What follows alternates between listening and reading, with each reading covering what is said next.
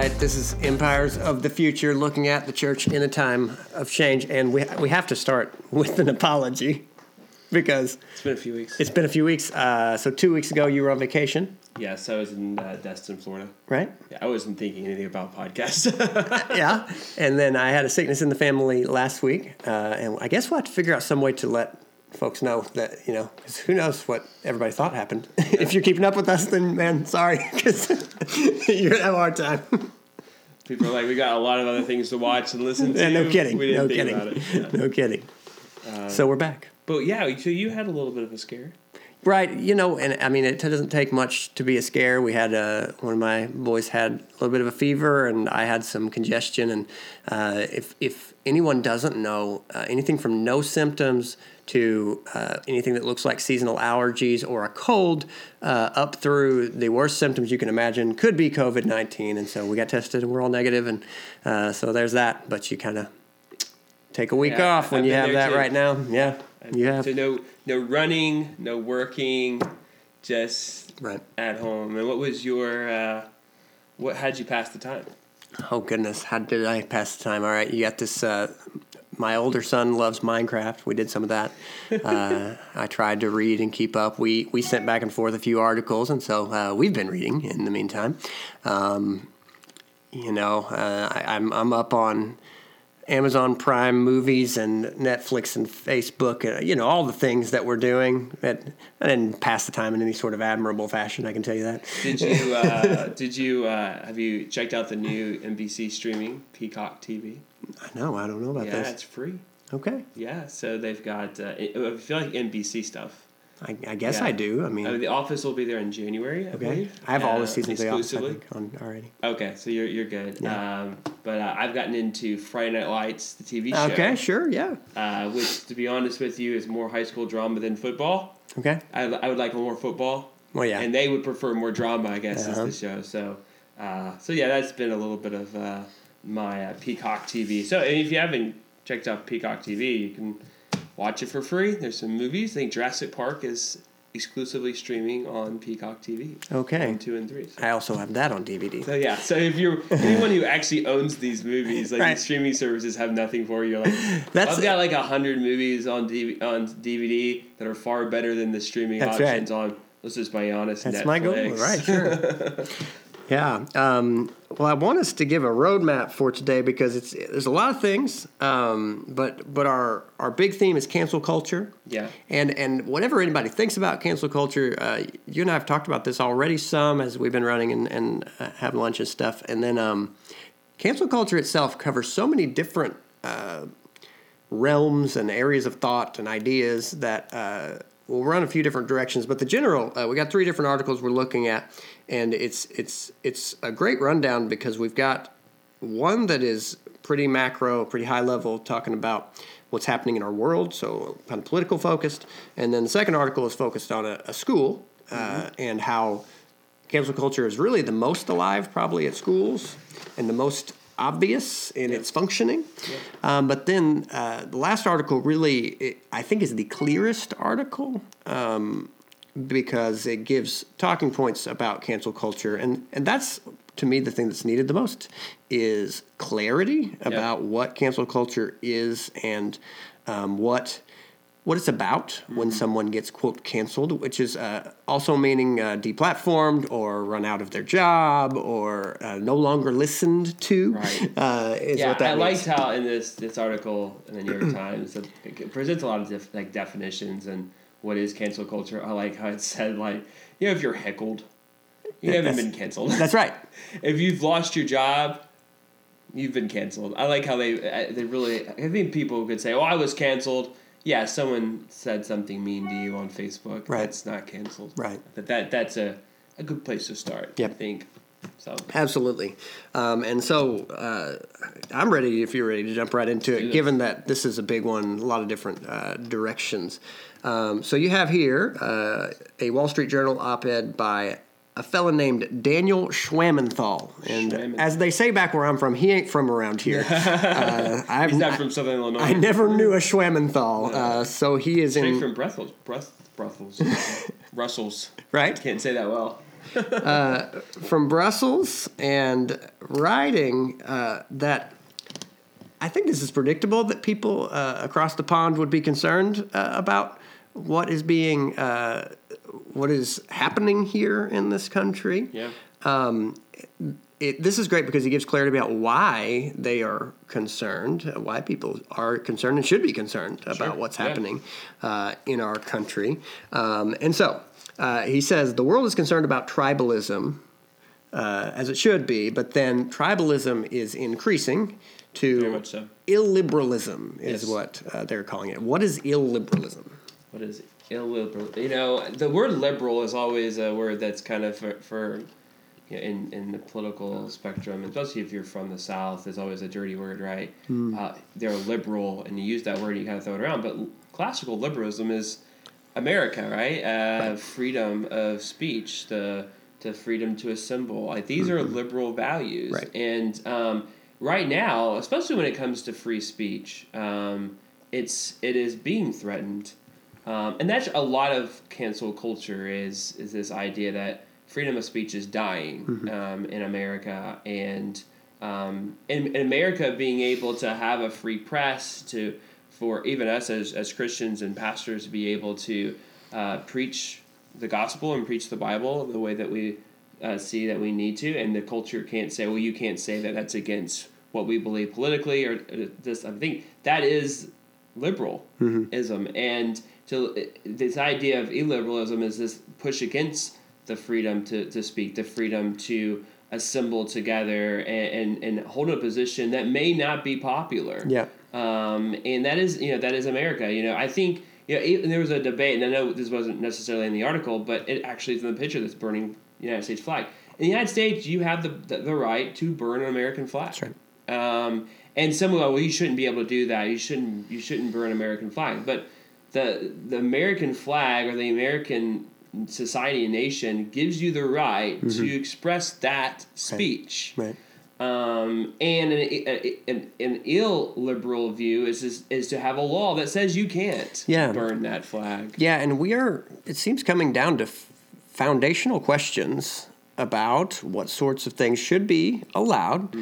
And it's not, I am happy to ask foundational questions.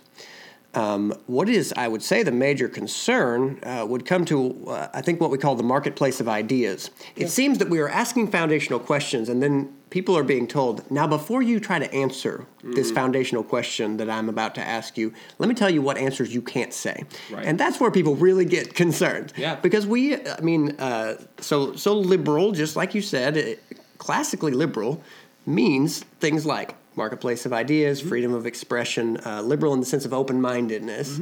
And while I don't know if there's anyone of much substance out there who would say, oh no, we want to shut down free speech, when you move the discussion and go, well, tell me about hate speech, though, and tell me about some of these other questions, there definitely are discussions people would have. And so it's to the point that there is a concern about free speech. There is a concern about the marketplace of ideas, freedom of expression, having a fair hearing for ideas. And that's what we want to start talking about today, because that is what is pertinent when you talk about cancel culture. Right, and just thinking through this, in America, the home of Facebook, the home of Twitter, the home of Instagram, all these social media platforms where people can express themselves, those platforms would never have been created in Soviet Russia. They never would have been created in Mussolini's Italy or Hitler's Germany. It never would have been created in the current Chinese country as well.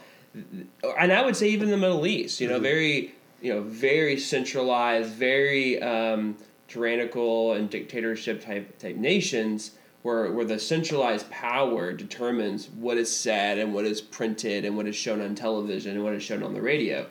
And, we live in a society that builds platforms that give someone who's no one's ever heard of the opportunity to speak and to talk and to publish and stuff and to post a video of their rant about whatever. And that's America. That is the the place where you have the freedom to do so. And there is, I think, and I think especially with some of these social media platforms, they're put into a situation where people are expecting them to control speech, and say, well, this group shouldn't be able to speak on your platform, or this group shouldn't be able to post an ad on your platform. Right. And I think these social media platforms, including YouTube, doesn't really know how to respond to this, because they want the system is supposed to be an open source system. Yep.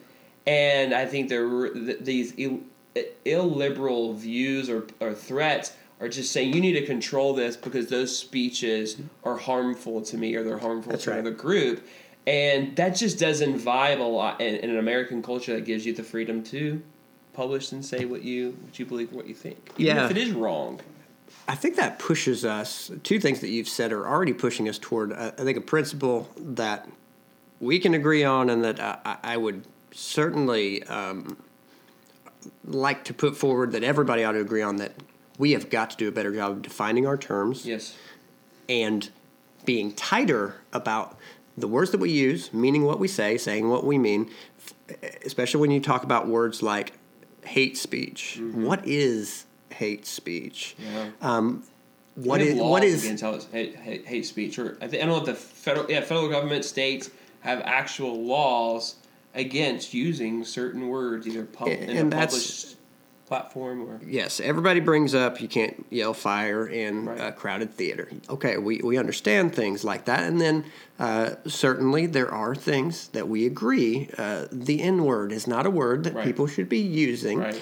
But even when you take that first step away from the yelling fire in a burning theater, it is right now not congruent that basically in our country, if you are in a medium like gangster rap, nobody's going to call you out for using the N-word. Right. But meanwhile, someone else will. Well, you just can't.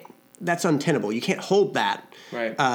Because if the rules aren't equal, the rules can't be followed. Right. And this is where we begin to have disagreements. But at the same time, the reason this has to be our first step, that terms have to be defined and then equal, is that's how rules work. Right. You have to have clarity in terms of what they mean. I mean, if you read any law, it is about using clear terms and then applying them equally. Right. And we have to start there. That's how society operates. And so we have to begin there, because if you don't begin there, if the terms aren't clear from the start, you begin to move on down the line as far as the question of what is harm. People are moving today to say, well, harm could be if you say something offensive to me, then you've harmed me. Or you've been violent to me. That's right. I've heard that before, yeah. And okay, now we say dumb things. Oh yeah. Sticks and stones. May break my bones. But words will never. Okay, we can clarify beyond that's not true in a certain sense. Sure, absolutely. But legally speaking, right. It is true. Right. And so we're in a place where we've shaken down the foundations, and we begin to ask these foundational questions. But I think one of the things that we arrive at from the start here is we have to define our terms clearly. Otherwise, you can't even have a conversation. Right. You can't. There is no conversation to be had. Right. And especially now, I think, I know we're going to get into this a little bit with the New York Times article, but, there's so much fluidity and terminology, and now we have the pronoun war and what pronouns to use. It's almost becoming more difficult to have we'll call it civil conversation, right? Because if we're going to define civil as using proper terms that don't harm people, then it's difficult to even know, did you get the memo on what terms are proper and what terms aren't? And I think that makes life difficult, and I think what one of the issues is it creates so many dividing lines that you become more tribal, as I think there's an attempt to try to protect people, an attempt to remove any type of terminology that has been used in the past that is quite harmful. But there are people that have no intentions to try to harm anyone. They have no intentions to try to even be disrespectful to anyone. but use a word or use a term or use a phrase that they didn't even know was offensive. Sure. And someone can say that it's offensive, and then the person didn't even have the intention to do so. Yep. They thought they were speaking honorably. They thought they were speaking right. in a civil way. And if you don't have, even if in a certain community doesn't have like a pretty basic understanding of what is a civil, like words and phrases used, if there's mystery, we have some serious problems. Sure. Because you can't have a society if you can't communicate in an effective way. Right. And so it would be one thing if there was some set of new rules that had been agreed upon by various respected authorities, and then we're all having to walk around going, okay, I guess we know how to use the internet. I guess we know how to use social media. Okay, that doesn't exist. Right. But not only does it not exist, as people seem to be beginning to enforce new rules, there's no guidebook anywhere, and the terms aren't even clear. Right. So if you want to talk about things that we're getting close to, which are Orwellian ideas like thought crimes, right? What you're talking, motive, means, and opportunity. Yeah, right. You don't even have to have the motive for a thought crime to happen. Yeah. But before we get too far down this road, why does this matter? This guy talks about it, and from his distance, he says, here's the issue that I'm concerned about. When America sneezes, the world gets a cold, and his assessment is, right now, America has pneumonia. And that's debatable how bad this is. You can certainly see by the media coverage we've been dealing with that the situation in our country is not great. We're in a dangerous place.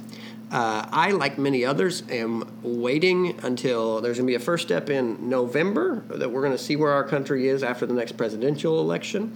But then I expect we're going to see some major moves over the next few years to shore up the foundations of our country and to answer some of these pressing questions, because I know that major institutions have noticed the problems that are happening, and there will be some smart people working on this. But in the meantime, you and I, we are here primarily for the church, and the church has to deal with these issues, and so that's where we are today. And I think, America is so complex. Like when I lived in Sweden for a year, Swedish culture is Swedish culture, right? There's a certain way about things. Like there's a certain posture, there's a certain way of carrying yourself, there's a certain even the way you spend your money is very Swedish, right? Yep.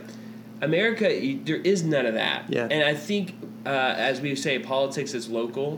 Different local communities deal with these issues far different, and I think we tend to generalize America and say, well, what's happening in LA and New York is happening everywhere, and it's just not the case. Right. Even like Evansville, like we had a few of the Black Lives Matter protest here, but it's not happening every day, like in Seattle. As far as I understand, any protest was largely peaceful. Pretty peaceful. There was an issue, I think we mentioned on the last podcast, that one of the leaders of the protests was arrested because of a late night rant that was clearly off base. Right. But anytime there's been property damage that even attempted in Evansville, it's been shut down pretty quickly, as in my opinion it should have been. And I know, and Louisville... Peaceful protests are good. And Louisville's had more protests, but I don't, they had that horrible accident where that young girl was killed, and I think that's created a lot of issues, and that's unfortunate, and it's really sad, but I think you're not seeing what's happening in Seattle and Portland, and even Louisville. Sure. And I think America is so there's so much complexity. There's 50 different states with a million different issues in all these different states and stuff. And I think America needs to kind of take a breath. And I think they need to move away from the television, move away from their phones, and have a conversation. We have talked with a lot of people on campuses, and I have never offended anyone mistakenly. Right, ever. and yes, and I've never even been told that I've said anything. What I typically have done is always, I knew someone who was kind of into transgender, and we were friends, and we talked, and I would always ask questions like, well, what do you think about this, or how should I respond to that? And it was always very good and very civil. Civil, yes. And I've never had any major issues. Typically because we don't go into conversation trying to offend people. And there is, this is probably, what you're saying I think is important, because this is a little bit of an unsung story right now that in the Midwest these issues are happening, that you are running into people who are living what is called an alternative lifestyle. Sure. But I have been in the same situation as you, where you just ask some basic questions.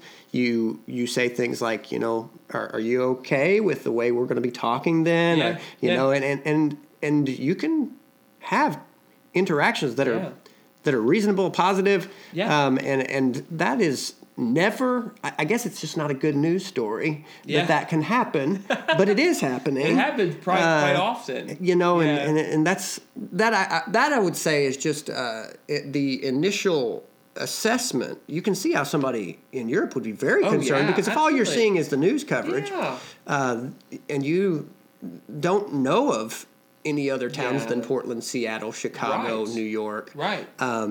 So there's more to America than that, and that's a great place to go. Now, this article, there's kind of two articles that I look at that will be our kind of jumping off points to the major articles. So what we have here, he summarizes for us that there are a couple of big ideas that are prevalent on the left that are kind of fanning the flames of illiberalism. Postmodernism, which rejects the ideas of modernity and the very notion of objective truth. And full disclosure, both you and I believe in objective truth, not because of modernism, but because of Jesus, who we believe truth is personal, that truth is beyond the satisfaction that the modernists believed, that it was like that truth was some distant idea that's like a ruler, that's solid. Well, we believe truth is a person, that you can relate to truth. Right. And that's deep. Truth speaks. Right. And God speaks. And so we believe in objective truth that is, it's like super objective. It is also subjective because it's a person, but it's solid as it's revealed, anything. It's not discovered. Right. Yeah. So that's where we come from. But look, if you don't know anything about postmodernism, for us who are in college ministry, this word we've been having to talk about this word for 20 years. Yeah. And for about, when I first heard it, and then for the next kind of 5-10 years, it didn't matter a whole lot, even in college ministry, because it was not much of a driving force in anybody's life. But now, since you're hearing about people saying they're deconstructing, which means they're a deconstructionist, which is another form of postmodernism, and that's happening in the church, and then people who are living entirely subjectively, meaning I have detached my life from thinking there is any objective meaning out there.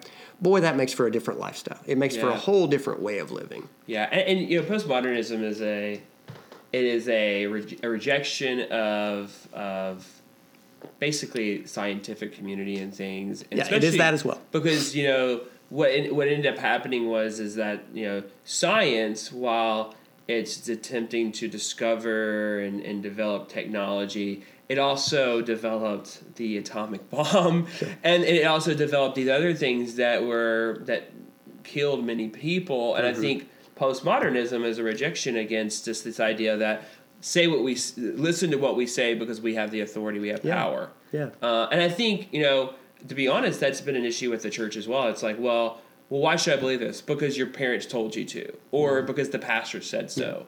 Never like, hey, let's discover this. Let's look and find who Jesus is. Let's read through this and talk about this. I think there's some positive things that come out of postmodernism, that there is a sense where we're not just assuming something. Right. There's a sense of like we need to look at this and ask some questions, and it's okay to doubt some things.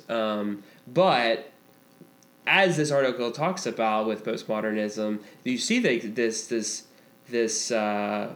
new, I guess this seems like especially right now, a new revolution of Marxist thinking ideas. Right. And probably the greatest strength of this article, and this article is sort of mixing in my head with an article I read yesterday, but you have to understand foundationally that these ideas of postmodernism are not new in the sense of our lives, but historically they're fairly new in that 200 years old or so, and it takes a long time for ideas that, for instance, brought up by Karl Marx to then get all the way down to the popular level Right. and become actionable to where people begin to operate off of them. Because, look, I mean, these ideas that we've become accustomed to, modern ideas, well, they flowered in the 1600s, really became strong in the 1700s, and didn't have much opposition until Marx, which is the next major turn. And then it takes a while for them to overcome what, look, there were a lot of positives about modernism to people, just solid, stable life foundations, putting together scientific method, factories, and jobs, and art, and culture. And so, yes, there are problems with modernity as well. We're not promoting modernism as a philosophical theory either. Right. But the dangers of postmodernism are not being trumpeted. It is an unconcerned acceptance that you are seeing in the streets right now, that if there is a revolution, it will definitely benefit and help us and everybody else. And it's just kind of like, boy, that is a that is a hypothesis that has been tested and failed horribly in Soviet.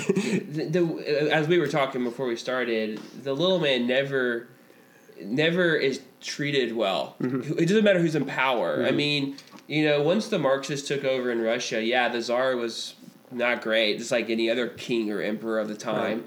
But it's not like all of a sudden that Lenin and his stooges decided like giving out money and property to the little guy. Right. They threw him into prisons and work camps and things like that. And Stalin continued that, and so did the next guy, and so did other Marxist ideas throughout the world. Many people died when they resisted or didn't follow the whatever the Marxist standard idea was, and I don't think that's what people really, if they thought about it, really wants, is this idea that, well, if we just get rid of this power, we'll install either mob rule or just kind of pure democracy where whoever has the most people who support an idea get all the power. It is interesting that we thought Marxism and kind of communistic ideas would die with the Soviet Union, but no, they're very much alive and well today.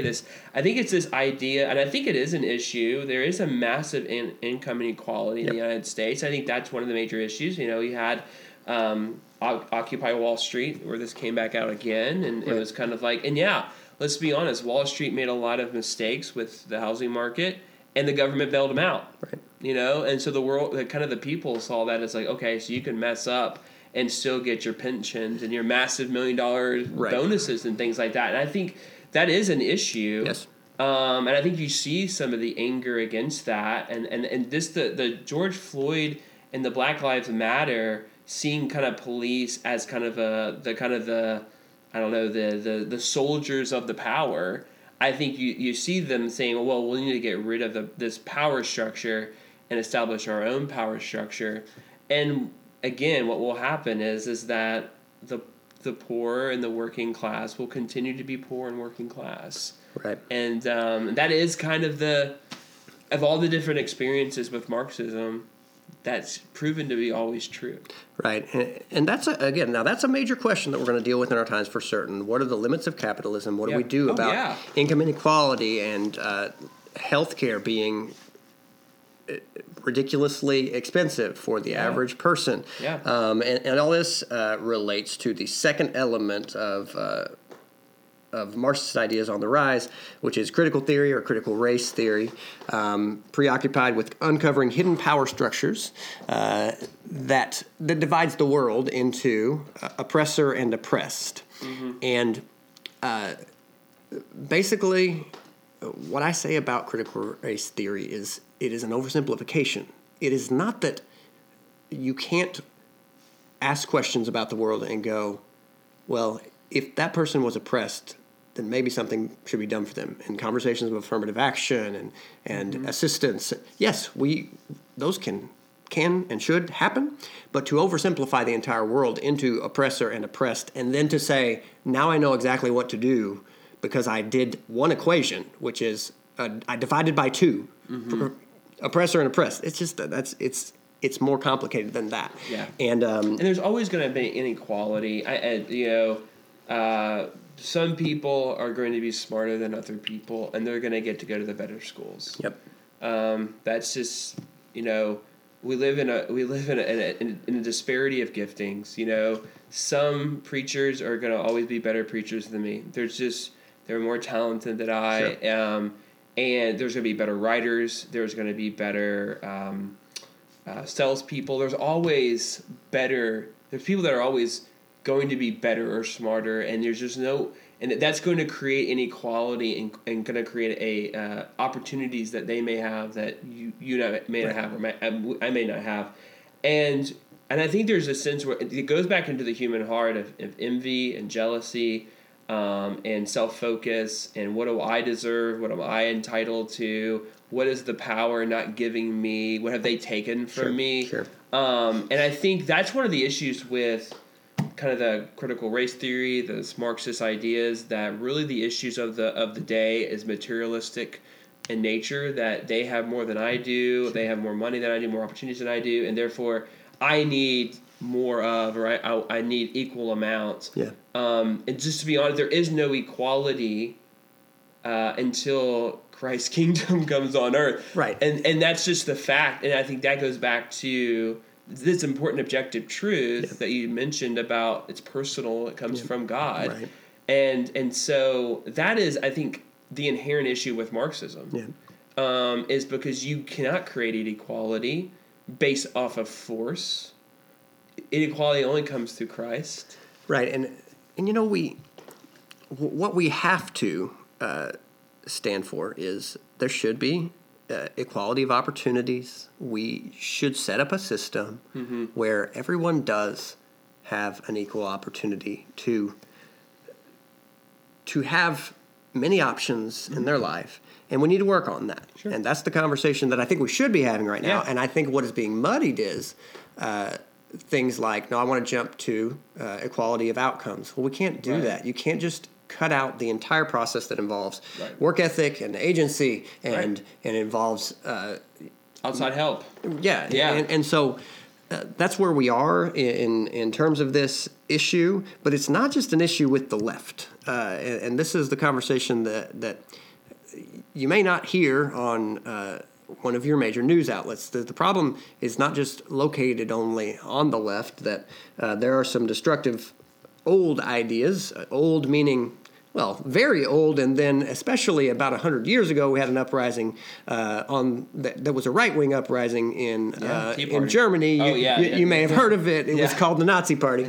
And so right-wing populism, a pure people taking on a corrupt elite, is actually on the rise as well, and it is reactionary. I would say both of these are reactionary movements. Reactionary fascism and Marxism. Yes, and so there are synagogue shooting. There was a synagogue shooting by a real white supremacist. This happened within the last few months. You may not have heard of it, but it's hard to keep up with all the news and all the bad things that are happening, and it's bad for your emotional and mental health to keep up with all the bad things that are happening.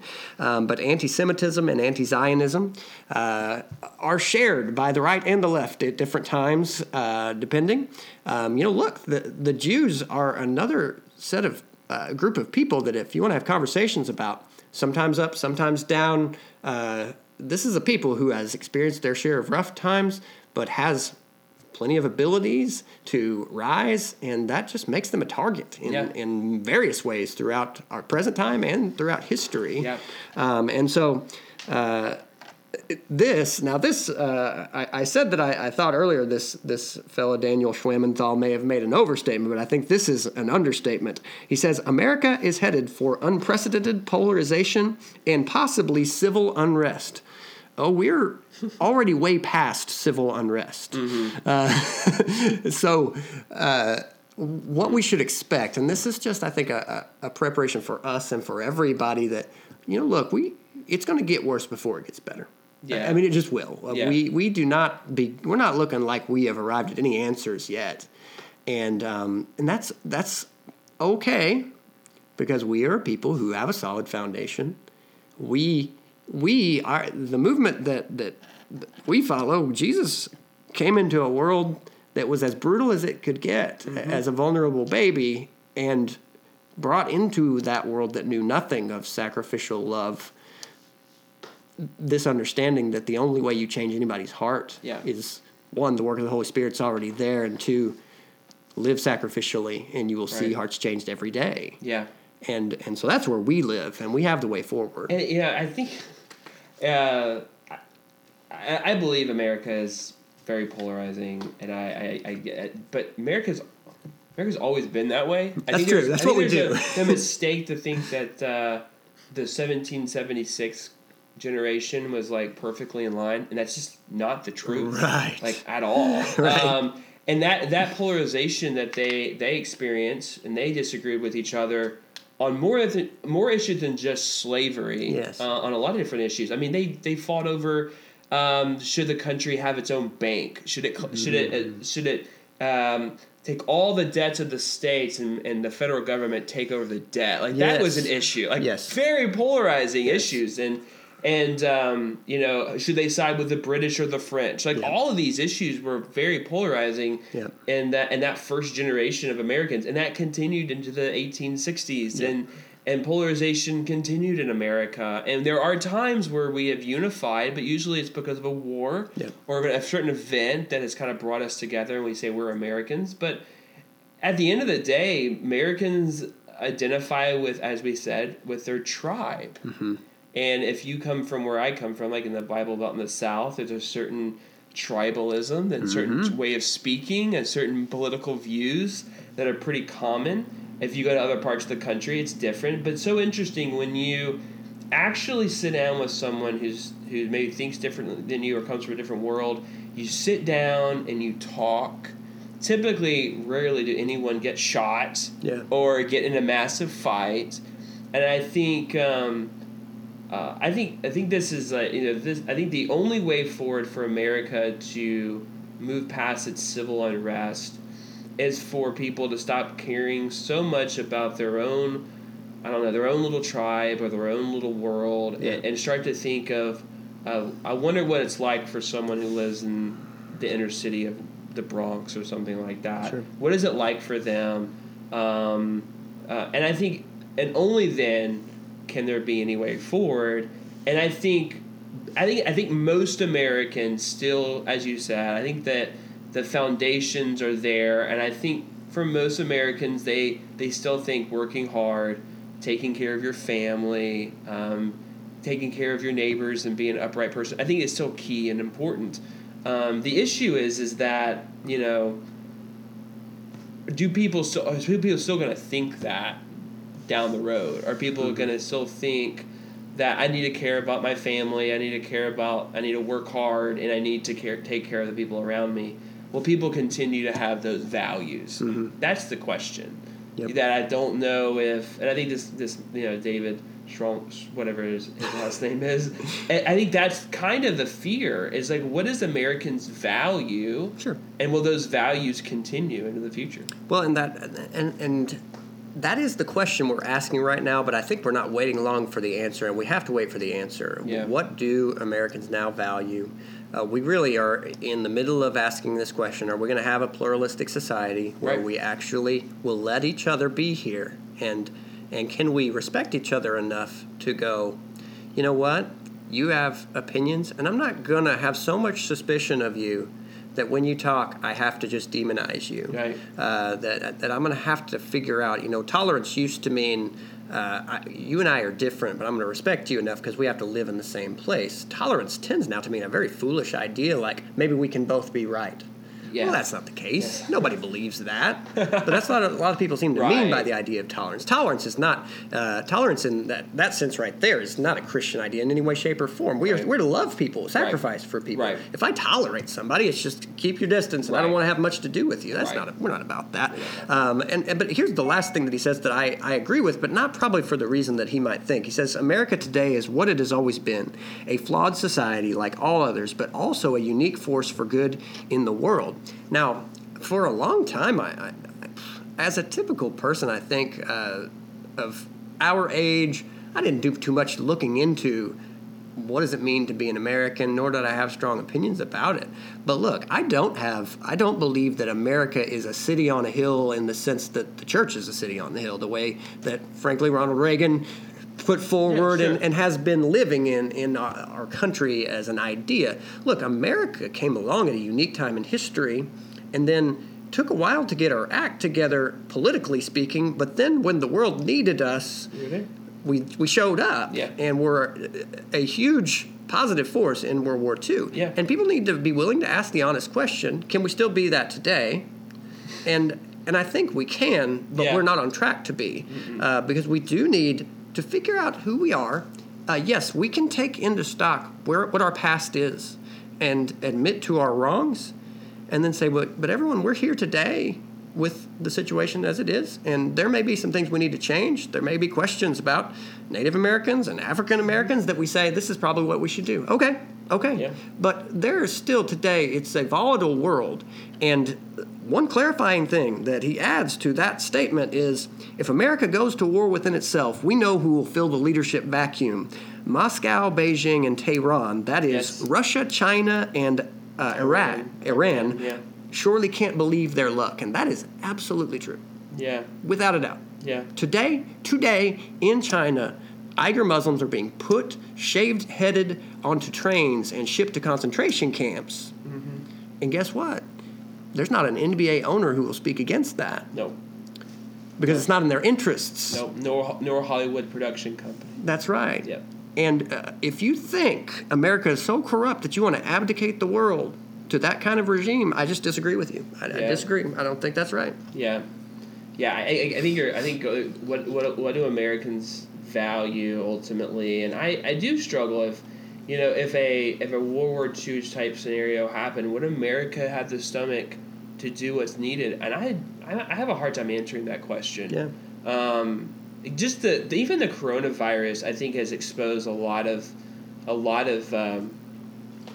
termite damage or mold in the American society. Yes. I think the inability for people to number one, and I'm not going to go on some like anti-mask or pro-mask spiel here, but that's an issue. It's an issue.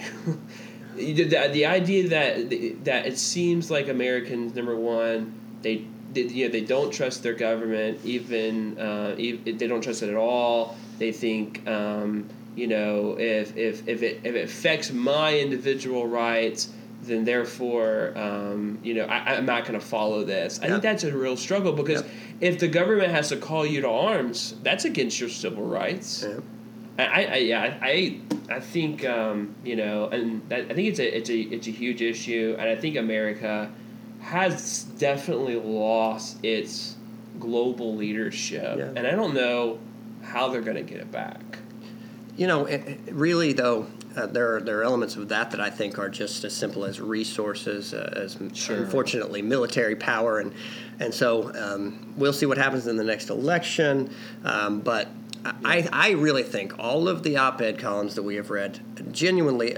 Now, look, we have lost status and standing in the last few years, but I don't think it's gone for good. Yeah, sure. And until I hope and I pray that our country does begin to faithfully and consistently ask hard questions and make solid moves on how to mend fences and how to get along and work better. I mean, I hope that for everyone this has raised questions for you like, do I know my neighbors as well as I ought to? Because that's a good question for a Christian to be asking. We should be knowing and loving our neighbors. Yeah. And so if we're doing that, that's a good thing, and there's still a lot of hope here for that. Yeah. Now, the second story I think is not as what's good about this story, global. Right? And it's easier to get your head around because it's a personal story about this man that wrote it, Joshua Katz. This is I Survived Cancellation at Princeton by Joshua Katz. Where was this story? Where did it come out of? Wall Street Journal. Wall Street Journal. It was in the paper yesterday, I believe. And his story is basically this. At Princeton, there was a movement that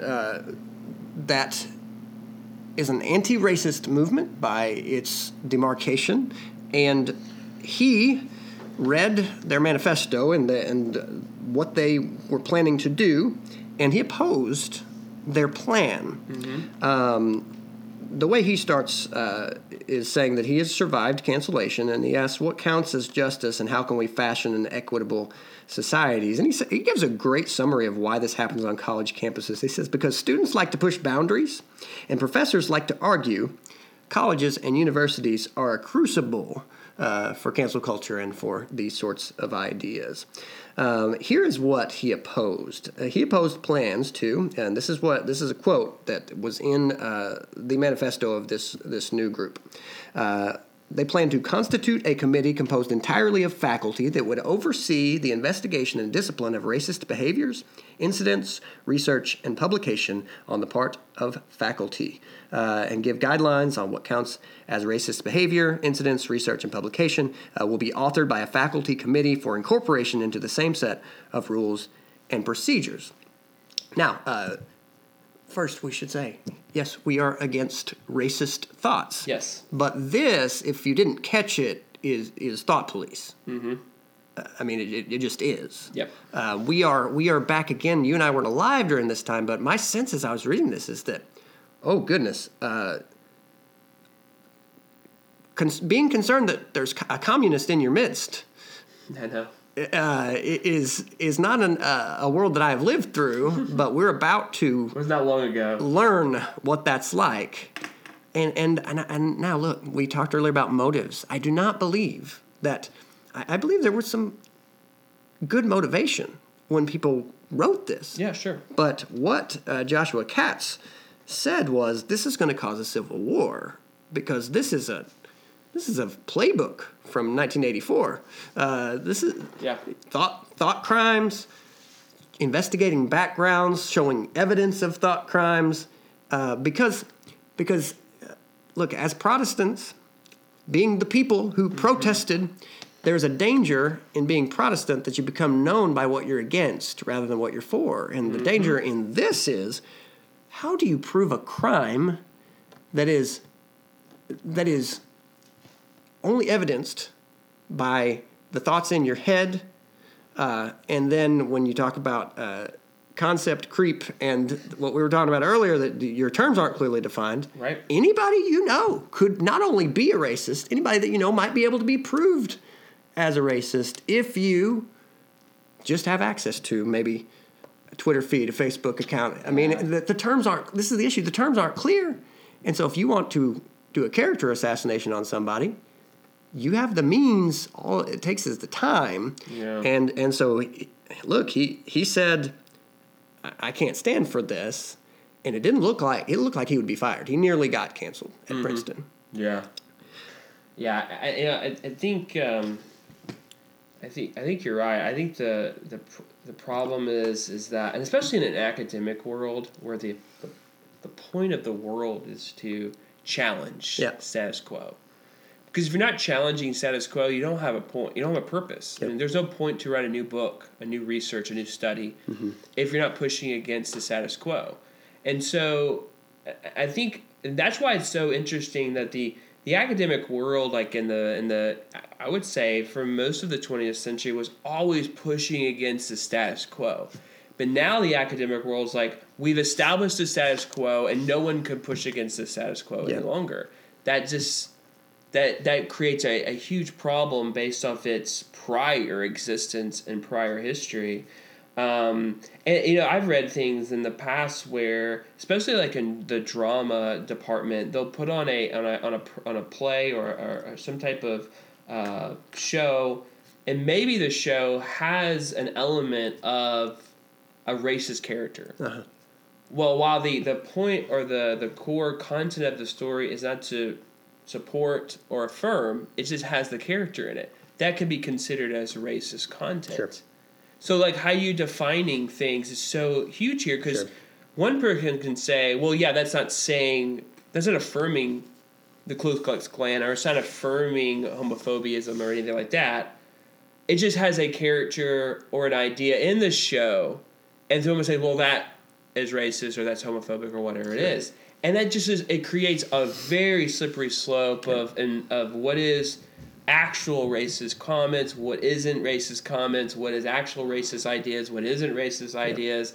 And it just creates a total mess. Yep. And I think it goes back to what we were talking about before, and we'll get into later, is it depends on who the person who's speaking, and that's where it comes down to. If the person speaking or the person presenting is someone who sides with you, well, you're going to give them the benefit of the doubt. Right. If they're not, you're not going to give them the benefit of the doubt. And so they get canceled. Right.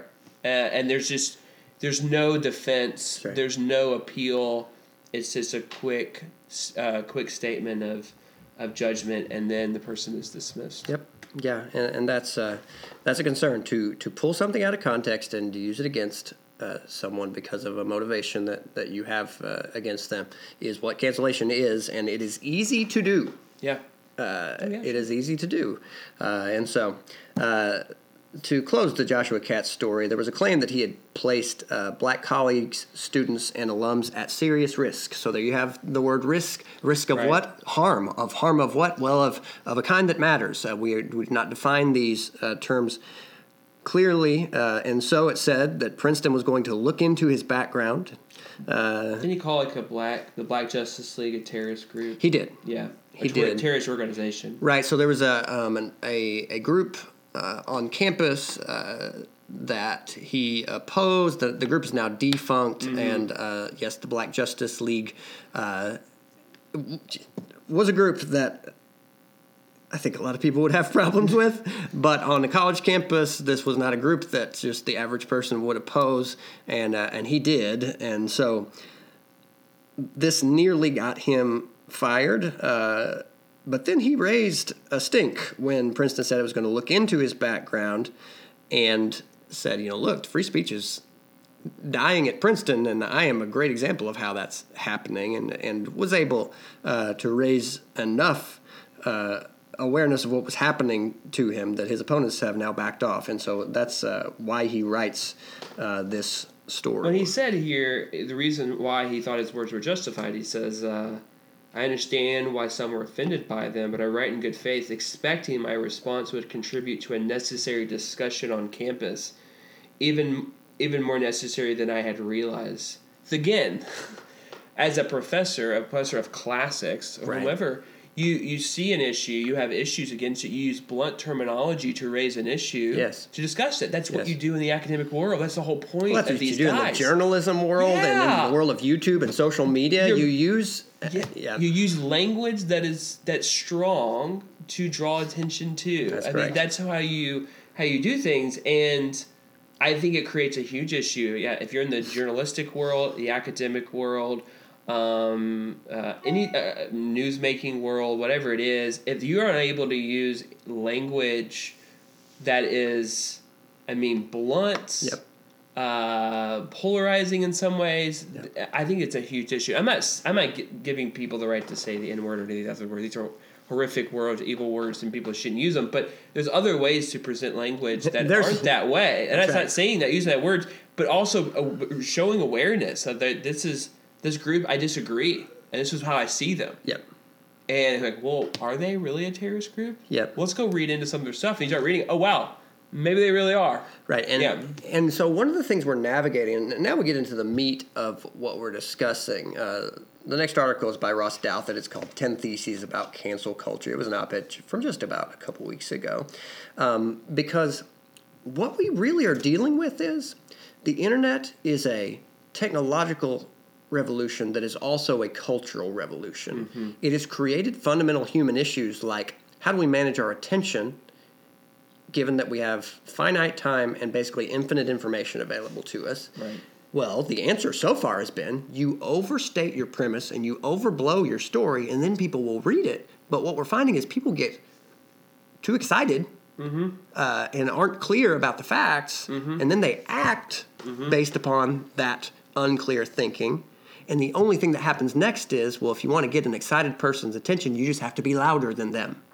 And so we're living in that echo chamber that is not, it's almost odd to think about because we talk a lot about echo chambers now, but it's like, you want to characterize that echo chamber? It's incredibly loud and increasingly getting louder because that's the only way to get the attention of a person who is hyperactive and hyperstimulated. Right. And that's not good for humans. That's not good for people to live. And so we have to figure out how to operate given the world that we now live in. And so this is why I think, as you and I were talking about This is Matt Castro. Thanks for listening to part 1 of Everybody Cancels. Stay tuned for part 2 that will be posted later on this week. Thanks for listening to Empires of the Future. See you in the future.